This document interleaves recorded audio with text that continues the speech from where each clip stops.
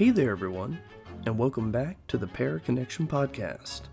We are now on the third and final episode of the Cielo Drive mini-series. David talks with us about what he does to help reform and heal the land and the spirits of Cielo Drive. David also highlights the importance of his experiences and where it all may lead. So, let's once again jump back in and learn about the revelation of Cielo Drive. And finally, after all the different shows, My Ghost Story, Paranormal Witness, Haunted History, Ghost Adventures, and by the time it was Ghost Adventures, the fifth show I was on, I said, fine, let's let the cat out of the bag. Biggest god-awful mistake I'd ever done in my life to believe this, that somehow that was going to do me some benefit to have Zach Baggins know that my house is, that there's a Native American that's interred near it. Because we ran with it. If you watch the episode, he says David's house. Right after we go in there, and I tell him about the Native American. He turns around and spins it into David's house is built on Native American ceremonial burial grounds, and that's a big no-no. Oh my God. I'm like, what the hell did he say? He said that my house is built on Native American ceremonial burial. What crock of crap is that? I should have known when he first came here, because the show shoots in 4 parts. They shoot the interview with me the first day.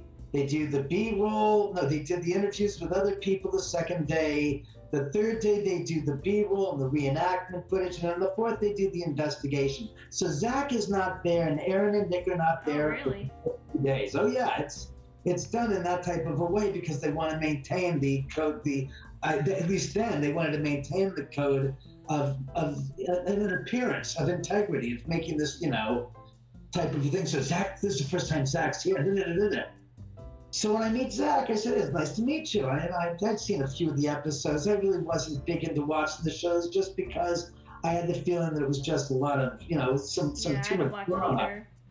And I said to him, so Zach, man, nice to meet you. I said, look, I know you, as a film producer and working on television shows most of my life, as a kid and a young adult, I knew that there's a set schedule. You get to set on time, and everything from this time you get there to the time we finish is all pretty much laid out with what we have to do. We have a schedule. We have to stay on the schedule because we have to do this. I used Lisa Williams as an example because she knew the dynamics of coming, of that parameters by which I said you could come to visit the house. Her curiosity was apparent. Her integrity was clear. Her honesty was broad, was put forth to all to see, because it's not done for a TV show. It's not for a podcast. It's for her own enlightenment and curiosity to be satisfied and quenched. She wants to know. The exact opposite was true about Zach. When I said, whatever you're going to do, I know you've got to shoot this and this and this and this, but you're not going to have lots of time to interact with me and get the gist of what he couldn't care less. And that's why I said, son, he's an actor. He's not real. He's a performer. People want, he's this. It's like, I use this example. If you're a gemologist, and the New York Museum of Natural History called and said, we have a private viewing for a select few people of the Hope Diamond, where you will be able to physically touch the world's largest diamond and touch it and examine it and have a one-on-one interaction with that object and get to really, really give it some interest and introspective, tests and go. You'd say any gemologist worth his salt would be there in a heartbeat and would take it upon themselves to take that opportunity to do it. Lisa Williams was the truth. Zach wasn't. Chris Fleming was the truth, where Zach wasn't. Marianne Minkowski was the truth. James Von Prague was a little bit better than, was a little less, but, he was more curious.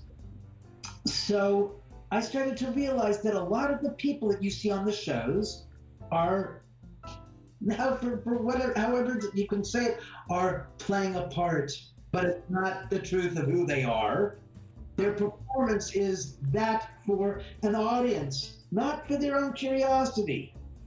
And I said, you know something? That's who the hell this guy is. So when the episode aired, and I watched it with my 25 friends who were here, and we all were like, I was aghast when he says, you know, the house is built on ceremonial Native American burial grounds. I was like, that's not what I said. So I said, I went at the end of the episode, let's rewind and watch that one little thing. And it's like, no, I said one Native American died and is interred on the earth. That be it. He ran with it. And I said, you know, that's what you got to be careful of, is people that have the authenticity of a $3 bill or a wooden nickel, as they used to say. It's not true.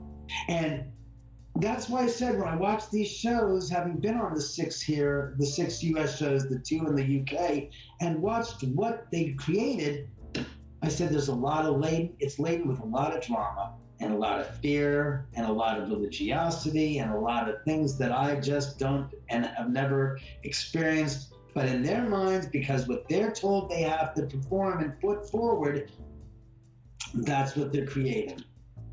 So that's the story of, you know, why it is I, you know, have a little bit resentment. Well, that's not the reason why I have resentment towards him. He went off and wrote in his book, I Am Haunted, 3.5 pages about me being the cause and effect of what is going on here in the house. Not the house. He tried to take the power from the house and then say, no, it's David's that's possessed. And that's when it's like, really, Zach? Oh my God. I'm outside the house and all this gumbo is happening to you inside the house. You're laying it at my feet. They had done that reenactment with the bloody Sharon Tate apparition walking down the street covered in blood with holding her pregnancy. I was here taking photographs, and I took a series of photos with my digital camera, and in the middle of one of the images, there's this ball of light protruding out of the girl's stomach. And I'm like, I'm shaking my head going, wait a second. That camera is the same position where the cameras are that are shooting her.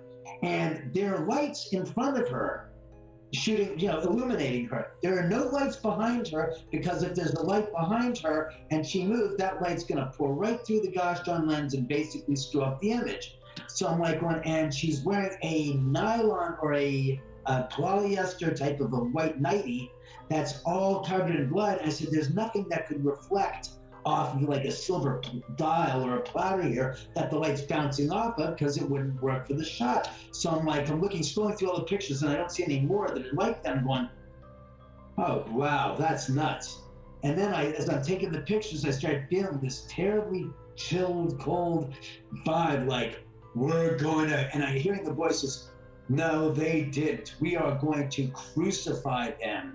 We are going to completely eviscerate them. How dare they perpetrate this despicable, disparaging incarnation of Sharon, which didn't happen.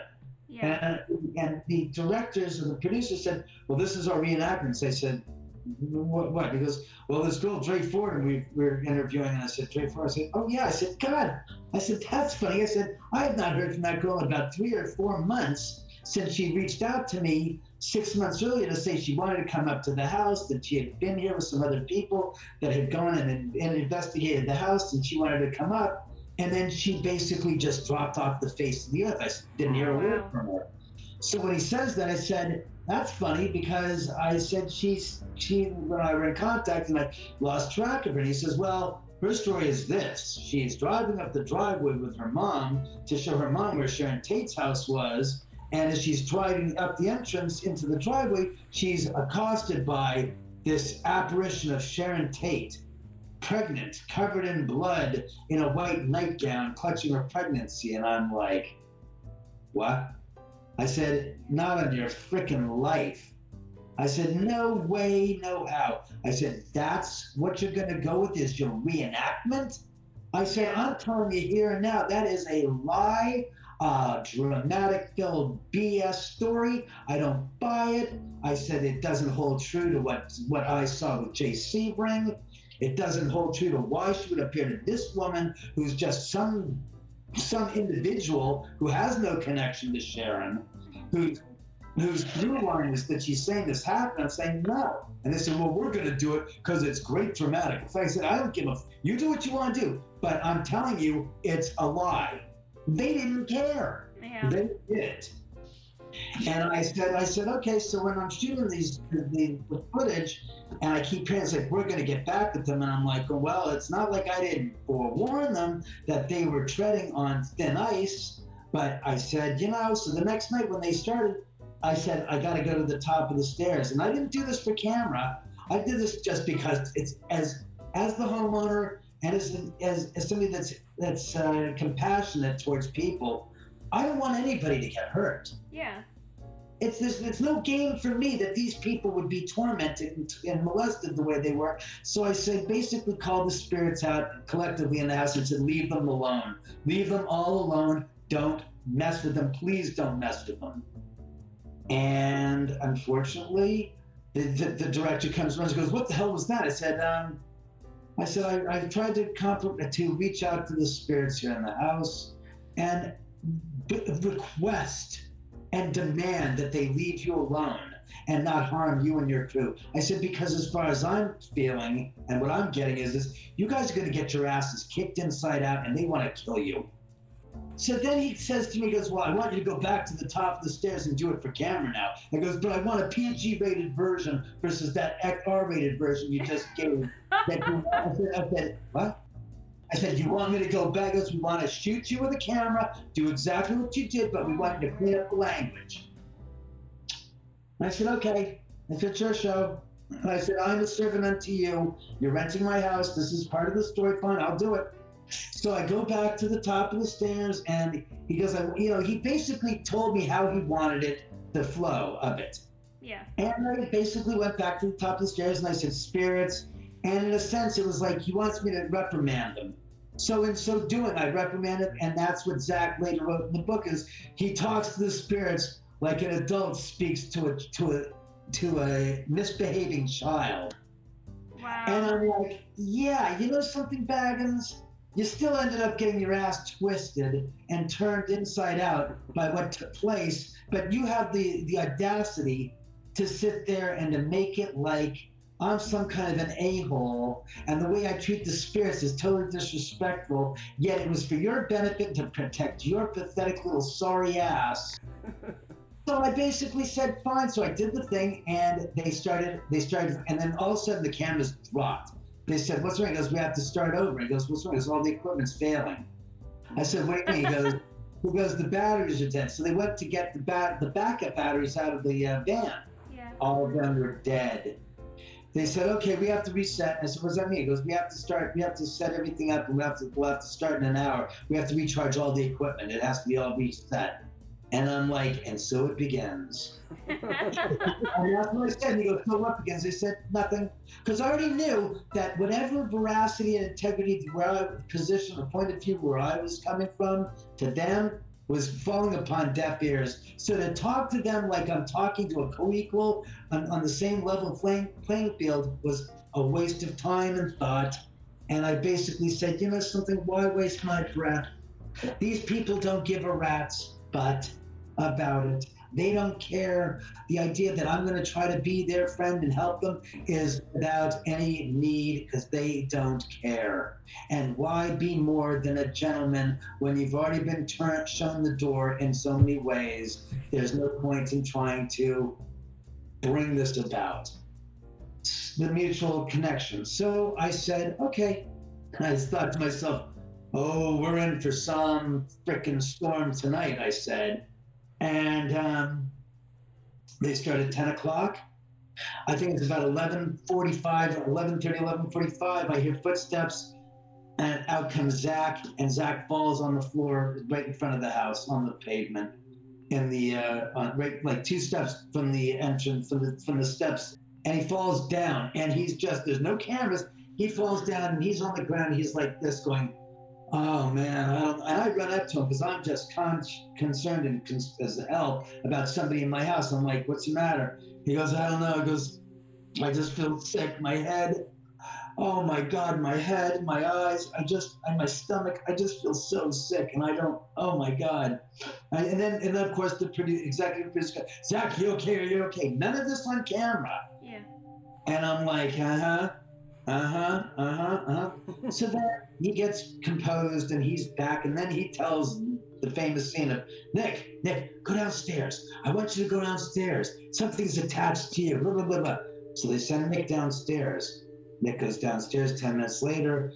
And I remember seeing Zach, Aaron, and Jay Wasley in the back of the van watching the monitors you see on the show. And I'm outside the van. The van door is open. So I'm outside and I'm watching them, listening to him have his problems go on down the third level. And I start hearing Nick start saying, guys, somebody come the hell down here and get me out of here. He goes, I can't, there's something, I know, my God, there's a glowing apparition in the other room. I don't understand. And he's having this huge meltdown. The three of them, the three stooges in the back seat are cracking up and laughing. Wow. And I'm like, really? Oh yeah. And it's not on camera. And I'm like going, I said, what are you doing? I said, are you kidding me? I said, this is what your source of, this is some sort of entertainment to you? Is that your friend, quote unquote friend, is down on the third level of my house having a nervous breakdown. Whether or not he's experiencing crap is not important, because in his mind, whether it's actual or perceived and created in the images in his mind, doesn't matter. To him, it's very real, it's very threatening, and it's very unsettling, and it's making him melt down. And I can hear Nick crying for help. Get me out of here. And you don't see the whole thing played out. And I'm listening to this, and I'm like hearing this guy cry, and it's for murder, for help, and he's just terrified. And I said, listen here, you. I said, if you don't get your damn ass down there and bail him out, I will tear the freaking contract up, and hell be damned, I'm gonna go down there, because I'm not letting somebody have that kind of an experience in my house. I said, you do not have the right to torment and torture somebody. I said, it's not for you to pull that shit for your show otherwise. I said, not on my watch, I'm not gonna do that. And I was as terse as I'm saying do it now. I said, if you don't go down there, I said, I will barge through that door and go there and pull him up myself. I said, this is enough. Good for you. I've had about enough of your freaking bullshit and your behavior and your humor and your freaking little, how funny is this? I said, I've had it. I'm just done with you. I don't want to associate with you, because that's the kind of a person that is untrustworthy, unsavory, and inconsiderate. And I said, you know something? I don't care. I said, I don't have to deal with him after. So then they get him upstairs, and they went to do their thing. And all of a sudden at 1 o'clock, I'm upstairs in the front of the house, and I heard this footsteps, marching footsteps of marching, coming up the stairs, and then walking across the floor in the living room and coming out the front door. And I'm like, okay, whatever. So I said, they're coming out to take a breather. And I looked at my watch, and I said, it's 1 o'clock. I said, what's wrong? He goes, we're done. I said, I started laughing. I was like chuckling, going, what do you mean you're done? I said, it's 1 o'clock in the morning. I said, you guys have another 3 hours of investigating to do. 6-hour lockdown, because I felt like, okay, now it's my turn to turn the screws back on them. And he goes, no, we're done. And I was like, what do you mean you're done? He goes, well, we have enough evidence. We're fine. We got plenty of evidence. We're out of here. 3 hours, huh? You managed 3 hours here. Wow, that's something special. They left. I spent the next 3 hours in the house cleaning up, putting things back to normal, and guiled by their stories and their show. And it was like, good. Then I saw the episode and was like, then they wanted me to come back a year and a half later to Vegas to do the show, to Aftershocks. And that turned into its own little cluster screw, because they said, no, we need you to come up. I said, I can come up there, but I ain't spending the night in Vegas. I said, unless you want to pay for a pet sitter to stay here for the time that I'm in Vegas, to feed the cats, to take the dogs out and to feed the dogs and to feed the fish. I said, fine. I said, but realistically speaking, why the do I have to be in Vegas overnight when it's going to be 2 hours maybe that I'm going to be coming in this Tuesday, and I have to leave Wednesday. And you know why? He gets a kickback. He's got as part of the promotional deal that he worked out with this hotel. And I said, look, guys, do you want me to do the show? Let's just cut the freaking crap. I can fly up in the morning at 9 o'clock, catch a 10 o'clock flight. What time do you need me there? 2 o'clock, and then I'll fly back that night. So there's no freaking point in having me stay the night. You don't want me to. I don't really want me to. And you're not going to pay for this, and let's not. So finally, they finally got to that point of saying he's not going to do what we want. So it's like, no, I'm a freaking producer. I've got better things to do than 11 hours. I'm in a night in Vegas and by myself yet. Oh, yes, I've got friends in Vegas, but I'm not going to say, hey, come on, let's go out tonight. I'm in Vegas. It's like, no, I'm not going to do that. I said, I have no time and interest in doing it. I'll go to Vegas when I want to go to Vegas with a friend or something, but I'm not going to go there for that and try to make this a fun time to do. I was like, this is work. And I'm not going to be trying to force myself to gamble while I'm there and do this and that under your auspices. So we shot that show, and then the book, I'm Haunted, comes out, and I read it, and it's 3.5 pages about me being possessed and the houses and the Native American and all this and this, and then I watched Aftershocks.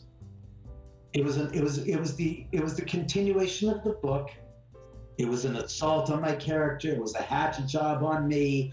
It was shoot the B-roll of David half in the light and half in the darkness, so that he's half in shadow and half in light, and have him give one of those really intense scares. I said, I'm yours for the B-roll. So if you need that, whatever you want me to do, I'll do it. I'll perform as you want me to do, because you are hiring me to do what you want me to do for the show. So you need that shot to cut away from, fine. How was I to know that was going to be later used as the cutaway shot to say David's really possessed? And then they cut to that. And I looked at it and I said, it's a hatchet job. It's a total assault on my character. And this all came about because Zach couldn't stand the fact that I started doing I started opening the house up to investigations and having people come here for themselves to investigate. And I was playing as a come to the place to investigate that Zach Baggins managed to last 3 hours in. And he had this pissy pants about it. He goes, you're insulting me. You're degrading. I said, no, it's the truth, man. The place blew your mind and you couldn't deal with it. It's okay. Nothing to be ashamed of. Admit it. And that's where it basically went off the rails. And it still is. I still can't stand him. He still hates my guts. He still will never return to the house. Nick came here 3 or 4 years ago now to do it's 4 years ago, as a matter of fact, because they shot it on February 29th, 2016. The promotional footage for the show, ... Paranormal Lockdown with Katrina Weidman. And I said, Nick, you have to gosh darn, get this interview.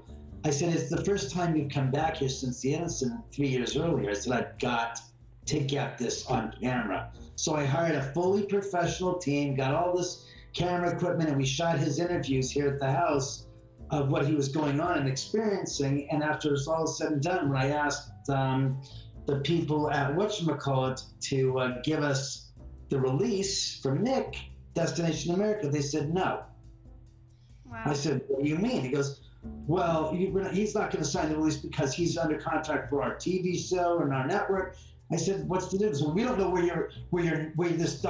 this footage is going to end up.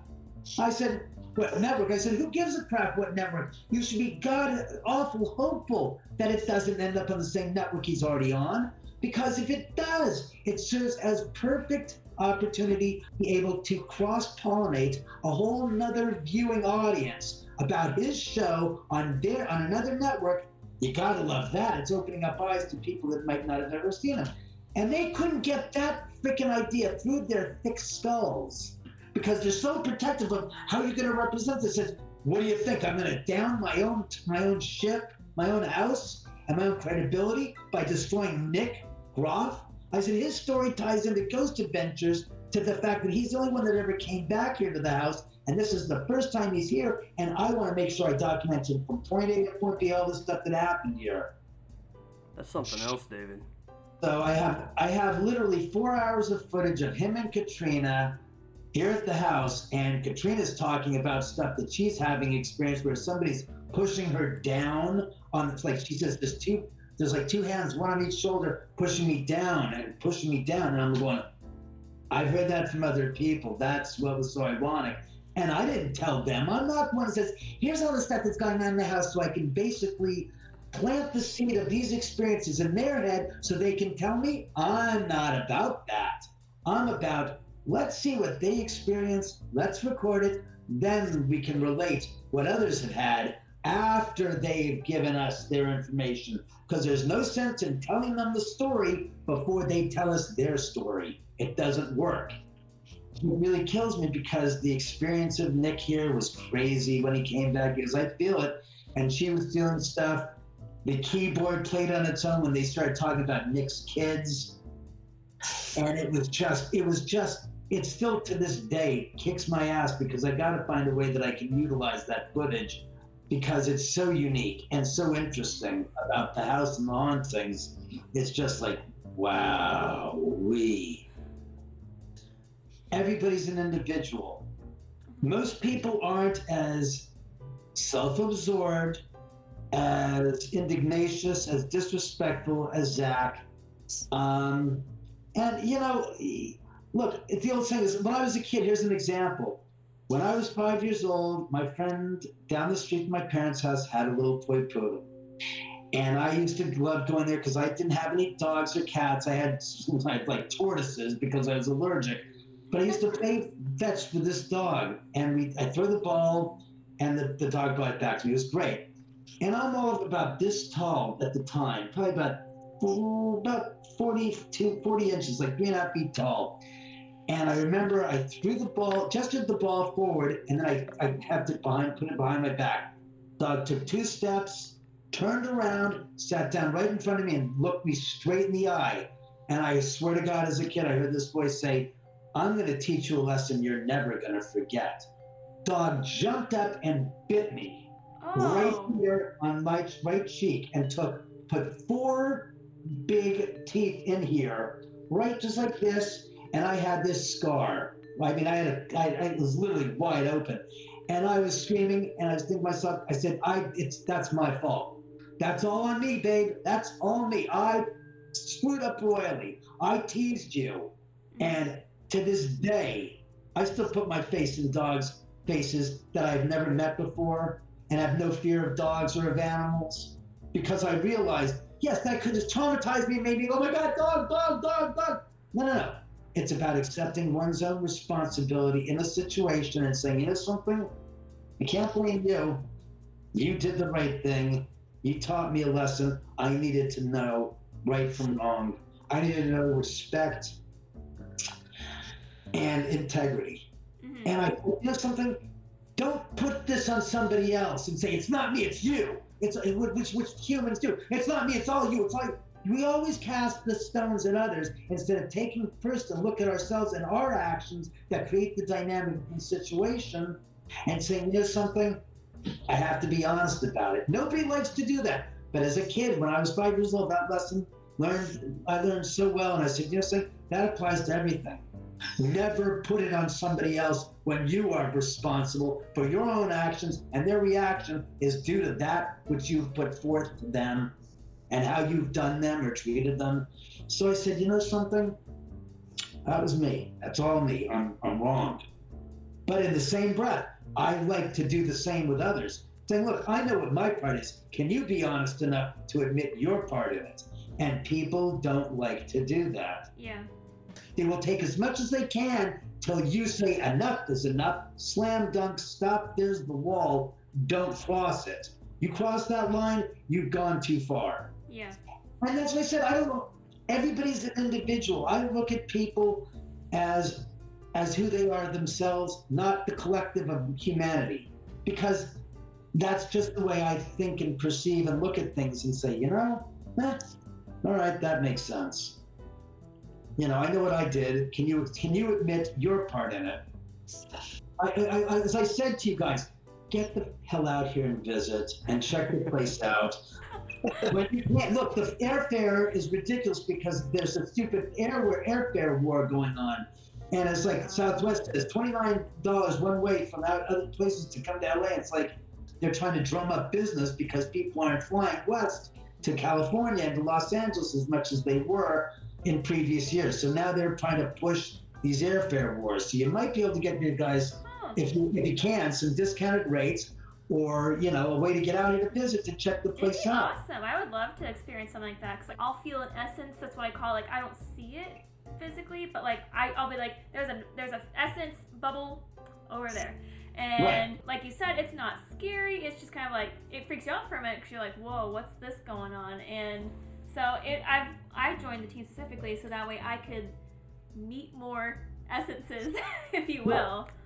So. Well, that's the same thing. I don't see them. I only saw one apparition in my entire life, and that was Jay 15 years ago. I'll see them in my mind. Well, yeah, in my mind, no, it's hard. I can't even get a visual on the spirits as much as if they want me to know they're there, they have no problem saying, "Hey, we're here." It's like, and I'm not just saying like I can hear it. I can physically, acoustically hear them. All right, what do you want? I mean, knocks at the front door. Then you open the door and there's no one there. I've had that happen so many times here at the house, or just sounds of voices that have been recorded going, what the? And then I review the footage and I was going, an example, on my YouTube channel, there's a video from last year or 2 years ago where I was in my bed at 8 a.m. and I just was like in that in-between state of awake and asleep, and I heard a voice say, "I'm here." And I was like, all right, I heard that. That was pretty gosh darn clear. And I rolled to my left and I looked to the gosh darn clock. I said, 8 o'clock. All right, fine, I'm going back to bed. And I said, well, wake up, because I needed to make the mental note of what time I heard the sound. So when I woke up, I'd go into the gosh darn office here, flip the cameras on and re-rack the time clock and go back and watch and go, holy crap. And it wasn't once. He said it 3 times. Wow. And then I said to myself, what did I do right before I went to bed at 3 a.m? I out loud said, Jay, I'm thinking of you, man. I haven't seen you in like 13 years. It's been a while since you visited me. I said, I really would like to see you again. Would you mind coming back to visit? And I outwardly put that out. I said, I'd really like you to come back to visit. I said, it's been so long, I said, I'm really curious if you can hear me. Then I said, oh my God. 5 hours later, I hear the voice, I'm here on the audio.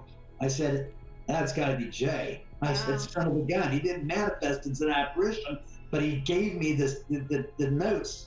Or he gave me the sign that, yeah, I heard you, man. I got you. I'm here. And I was like, whoa, that's cool. It's fascinating. It's not like going, what am I going to do? Because here's my thing. I go surreal. Where the hell are you going to run? You can't go run to the top of the gosh darn Empire State thing. Oh, he can't get me here. I can get an airplane. I'm going to get 30,000 feet. Oh, he can't get to me here. They go wherever the hell they want, the top of the world, the bottom of the ocean, outer space, wherever they want. There are no boundaries for them. If a ghost is sensitive and says, all right, I'm scaring them. All right, I don't want to deal with this. The ghost says, I'm just going to vacate because this guy is just too full of fear and terror. And that's not what I'm here to do. I'm not here to scare anyone, because ghosts aren't here to scare us. They're here to see us, to visit with us, to communicate something with us, to check up on us, but not to harm us, not to try to inflict any undue perceived fear or detriment. It's about our perception of what's going on outside of us that creates what we understand and believe and react in that way.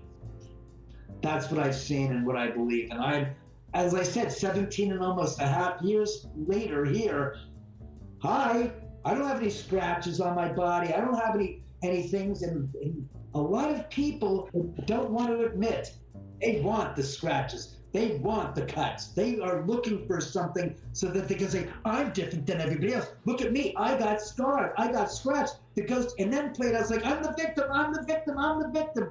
When in reality, based on this experience that we had here with my friend who came to a party, and we were doing a ghost hunt here, and he goes, something scratched my back. And I said, let's look at the footage. He's in the earthen wall room. You see the back of his collar do this on its own, 2 inches. And then he's like this. And I said, let's look. We pulled his shirt. There's just a little, like a little red mark. And I said, oh, wow. And then I heard a spirit say, he got what he wanted. Oh. I said, what the hell do you mean by that? He goes, physical proof. And with an attitude. I said, physical proof, an attitude. He had an attitude when he went in there. They said that he says, I don't believe you exist. I want physical proof. With this terse little, aggravated type of a delivery.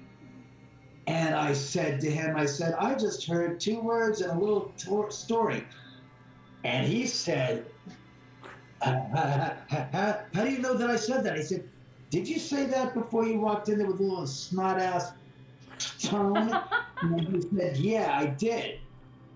I said, you just learned a very valuable lesson.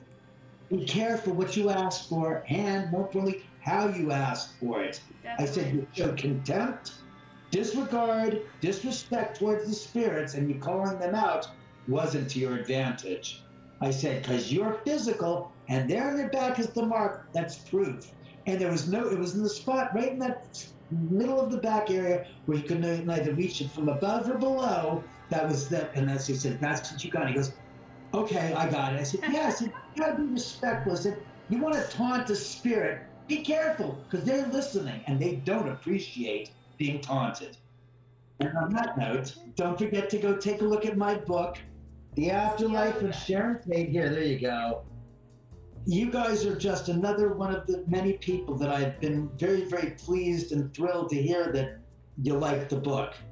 Because to me, it took me, close to 14 years from the inception of the book to the completion of the book. And it wasn't that the 14 years was an every day. It was like, no, I put it down for 10 years. I got frustrated at it. But literally, when Quentin Tarantino was up here shooting Once Upon a Time in Hollywood, it was like, David, if you're going to write your book and write your story, you better do it now.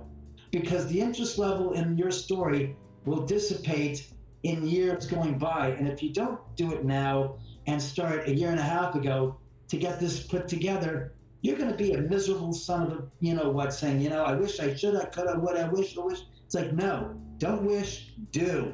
Yeah. Don't think, just sit there and do. Yeah, the words of Yoda. Don't try, do it. Never allow, which is really the translation, is just never allow your fears to prohibit you from seeking your dreams. Because we will all create a fear in us that'll stop us from doing what we need to do. Our job is to overcome the fear, that obstacle, that hurdle, either go over it, under or around it, or go through it, but you got to.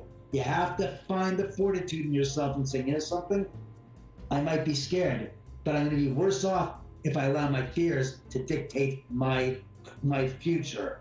And never allow that to be the case. Never let a fear of something tell you, and I'm not talking about something that's wrong, sociologically wrong in society, but something that you're afraid of.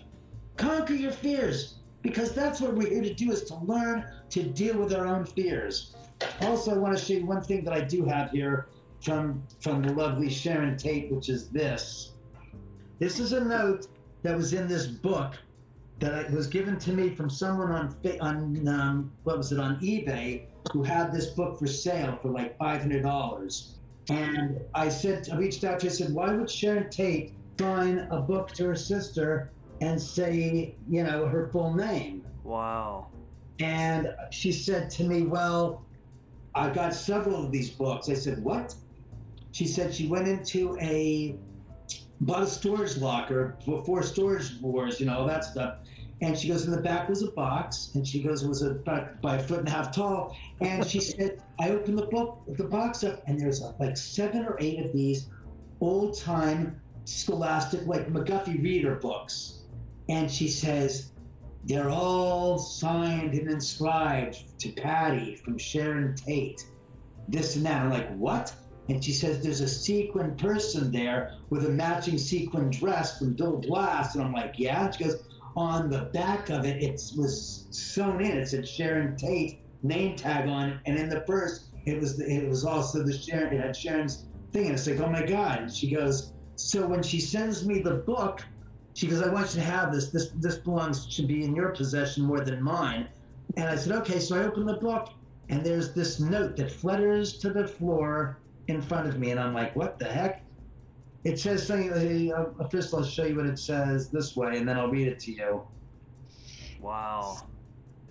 Dearest Mother, tell Patty that I'm sorry to miss the celebration. I should be back early week. Deborah and I need to talk when I return. She is getting too big for her britches, and it's like, we'll call, I am sure, before this arrives. Missing home. Love, Sharon Tate. Wow. And I is just right now, oh, thank you, Sharon. I was just like, what the hell was that? I picked it up and said, oh my God. So of course I put it in the plastic sleeve to protect it. Yeah. And this is the piece that Lindsay Lohan tried to steal several years ago when she visited the house. Really, David? And funny irony of ironies, the night that she tried to steal the note was the same, was that day was the day that she was accused of stealing the necklace from the jewelry store in Dennis. Oh, really? So it was like, how the hell? My God, the craziness. What Sharon? All right, what picture, Sharon? Shit, what? What picture you talking? Oh, she wants me to share some of the photos from the LA Times photo archives. Okay. This is the going into the driveway. That's Stephen Parent's car. Okay. The 18-year-old kid who was killed. They're fingerprinting. Oh. Yeah. Oh man. That's something else, David. Wow. This is his car. Another photo going in to the property. That's the not the guest house. That's the storage room above the garage. The guest house is in the back of the property. This, of course, is the coroner's vehicle. I mean, the coroner going in with the stretcher, the gurney to take the bodies out. You can see where the officer right here. That's the wall that was inside the gate entering into the property. Right, yeah, I'll show you. Here's the next picture. Well, that, of course, is Abigail Folger and Wojciech Frykowski. Oh, wow. Yeah, she was the heiress to the Folger coffee empire. Yes. And here, you can see what I was talking about, right the gate? There. This is that wall right there. Oh, yeah. It was a rock wall. It's like going back in time with you here, David. You gotta get back in time. Get it, David. That's one of my favorite movies is Back to the Future. And here's the entrance, and you can see the Porsche, which was Jay's, and the Camaro, which was, of course, Abigail Folger's. This, where my finger right here is, that's where my house is now. Okay. But then that's where what was there. It was literally nothing but the hillside. And of course, this is where Sharon's house was. I was wondering where the house was in retrospect to your house, so that helped. Well, here's a good shot of that. You can get a better angle of it. You can see this. Oh, wow. Right here is where my house sits here. This is the house next door to mine. This is 2 houses down. And at the end of the street's where Sharon's property was. Wow. Okay. And so you'll have to forgive me. I have never really studied the Sharon Tate murders. Like, I looked at it before we talked. And so, were the Manson. Were they up the hill? Like, were they nearby? You mean, was Charles there at the time? Well, their commune or whatever. We parked at the bottom of the driveway, walked up this, past these 2 houses, down here to commit the murders, and then walked back down. But what they did was, first he drove up, crawled up the telephone pole, which was on this side of the street, cut the power lines and the telephone lines, then came back down, drove the car down, walked up the driveway, and committed the murders. Oh my word. And this is where my house is, right here. Yeah. It's only 48 feet wide. We're pretty darn close. I'm trying to see if I can get this. You can see how close we are at the end of the street. Yeah. Wow. Thank you for showing that. Absolutely. Like I said, if you guys come out and you do, we can always do a show here. By the way, this is a more modern picture of the same exact shot from the same thing. There's the driveway, there's the house under construction, there's a new house, but these are the two original houses that we're here, and Sharon's gates are right there at the end. Oh, wow. So this is the driveway that you saw in. Yeah, there we go. There's a time stamp. So there's this house, there's this house. There we are, and look at the roadway up. Wow. So there's the Oh, driveway. man. So they drove up, they came down, they walked it? They walked back up, yeah. Yeah. No, thank And you. this is my property when we bought it, Mhm. and this is after when we started the construction of it. Gotcha. Oh, okay. Oh, wow. Yeah. Talk about a change. Yeah, quite a bit of a change. And the funniest thing is I've seen pictures. Here's a wide shot, because that's your change. Look at that. Wow, David. What? Wait, is that the same house? No, the house was torn down in 1994. Because I saw pictures of this, and I was like, okay, there's that, and I saw the old house, like I saw the original house. I was like, I don't know where these things are on the maps. Right. Well, this is the end of the drive. This is where Sharon's house was. Okay. This is where I am now, and these are the two original homes that were there. Mhm. And the story was that Winifred Chapman, the housekeeper, ran to this house and tried to notify the police from here, but they wouldn't answer, so she had to come to this house next door to mine to get the police to come and to Oh get my access, because they were so scared to death. Wow. I can't even imagine having to do that. That would be awful. Yeah, it was a pretty traumatic experience for Winifred. And, you know, it was what it was. It was a tragedy and a half that, to this day, as I like to say, put the death knell in the era of the innocence of the 60s. Sharon and Jay and Roman were renting the house from a guy named Rudy Altobelli. In the guest house, Rudy had the house. What was he called? He was the caretaker. So he was in the guest house, way removed from the house, and back in the backyard by the swimming pool. Susan Atkins famously went to that room, to that guest house, tried to get in, but the door was locked, and for whatever reason, figured there was no one there. So he was on the premises the whole time, hearing the murders, not being able to do a damn thing because the telephone lines had been cut. William Garrettson, he was considered the prime suspect, except after they figured out that he had nothing to do with it. He was just in the guest house. That was what it was.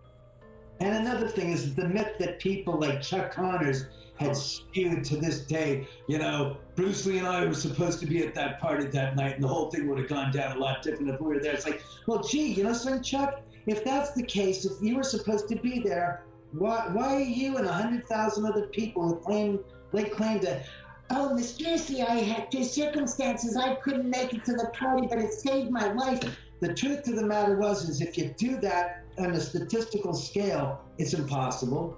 Because what are the odds that 1,000 people were going to be somewhere and not one single one of them managed to be there? Yeah. Right. In fact, there wasn't any party. Sharon was 8.5 months pregnant. Her ex-fiance, her best friend's boyfriend, who was friends with her husband, and her were also the only people supposed to be there that night when that happened.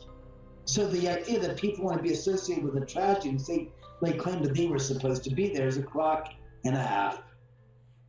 Just terrible. Yeah. I mean, with that amount of people, David, that could have been there, should have been there, I mean, it's just, that is a far-fetch that not a single person showed up, or at least try to call in or check in. Yeah.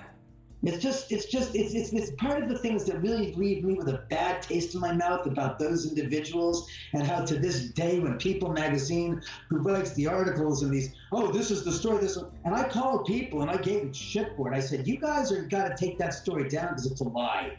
I said, I'm just kidding. So you guys like pushing fake news stories? Because all you had to do is do a little clear, type of diligence to do figure that out, to realize that's just not true. Oh, yeah. The story Misinformation is is a terrible. fraud. 'Tis the way it is. Wow. Just sad.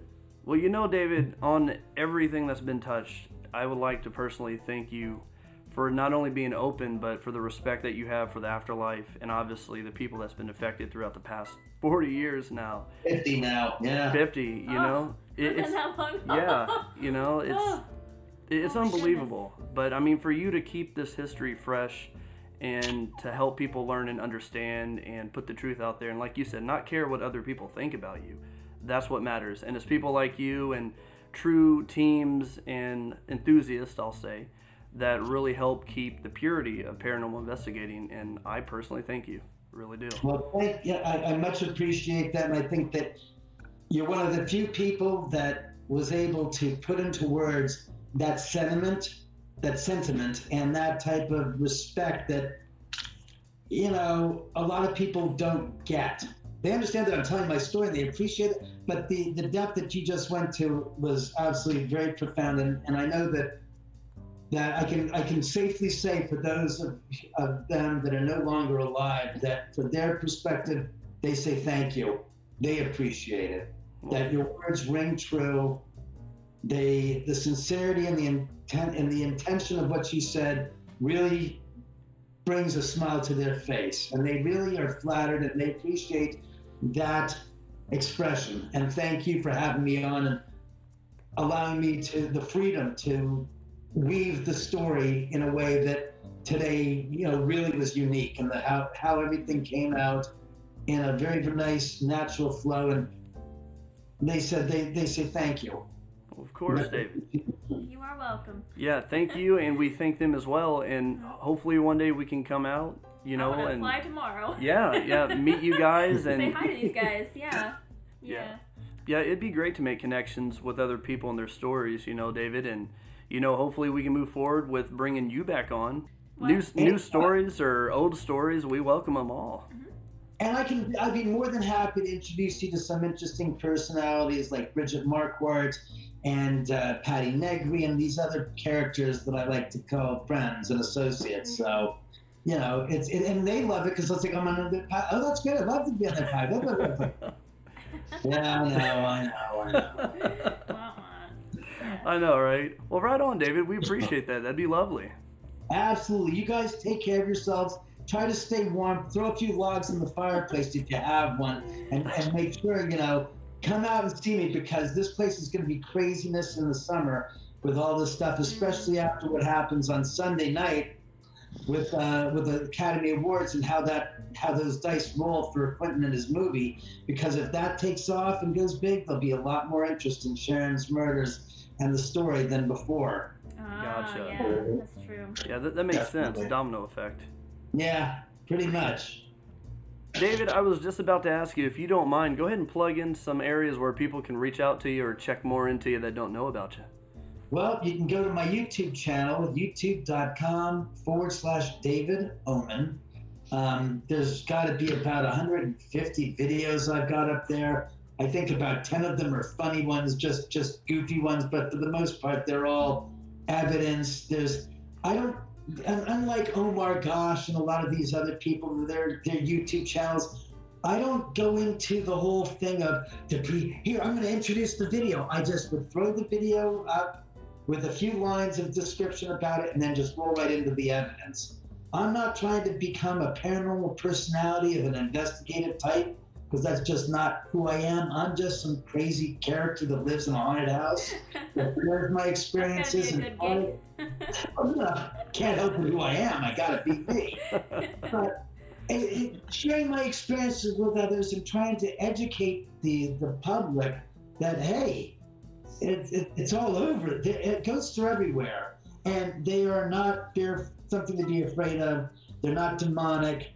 They're not bad. They are what we all will end up being, for the most part, a spirit. Because in years from now, when we're all dead, we might end up being in their shoes. And I say, how would you want to be treated when you're dead as a ghost? Do you want to be crapped upon? Do you want to be derided as a gosh darn entity of a malevolent type that you're being misconstrued? I said, that's not fair. And I'm more about the reality and the truth to the story of spirits, and honoring them, trying to bridge the gap between the fear-based mongering of people like Zach and those that are trying to create this this perception of it's all dangerous and it's all, and wash away that and say, this is the truth. But that's really it. And again, youtube.com/David OMAN. I'm on Twitter as _Omen, OMAN #1. Ghosts of Cielo Drive. Ghosts of Cielo DR on Twitter as well. Instagram, it's the Omen House. I've yet to join TikTok, but soon I guess I'll catch up to that. And if anybody's interested in my book, this is the book, Ghosts of Cielo Drive. There we go, Ghosts of Cielo Drive. You can get this at ghostsofcielodrive.com. It is not available on Amazon yet. I'm still working on that and trying to figure out how that makes sense. Because no, seriously, I'm not an idiot that I need to be on Amazon. No, I really don't need to be on Amazon. And what I'm doing is making more money for Amazon and getting a penny and a half for my book that I'm self-published.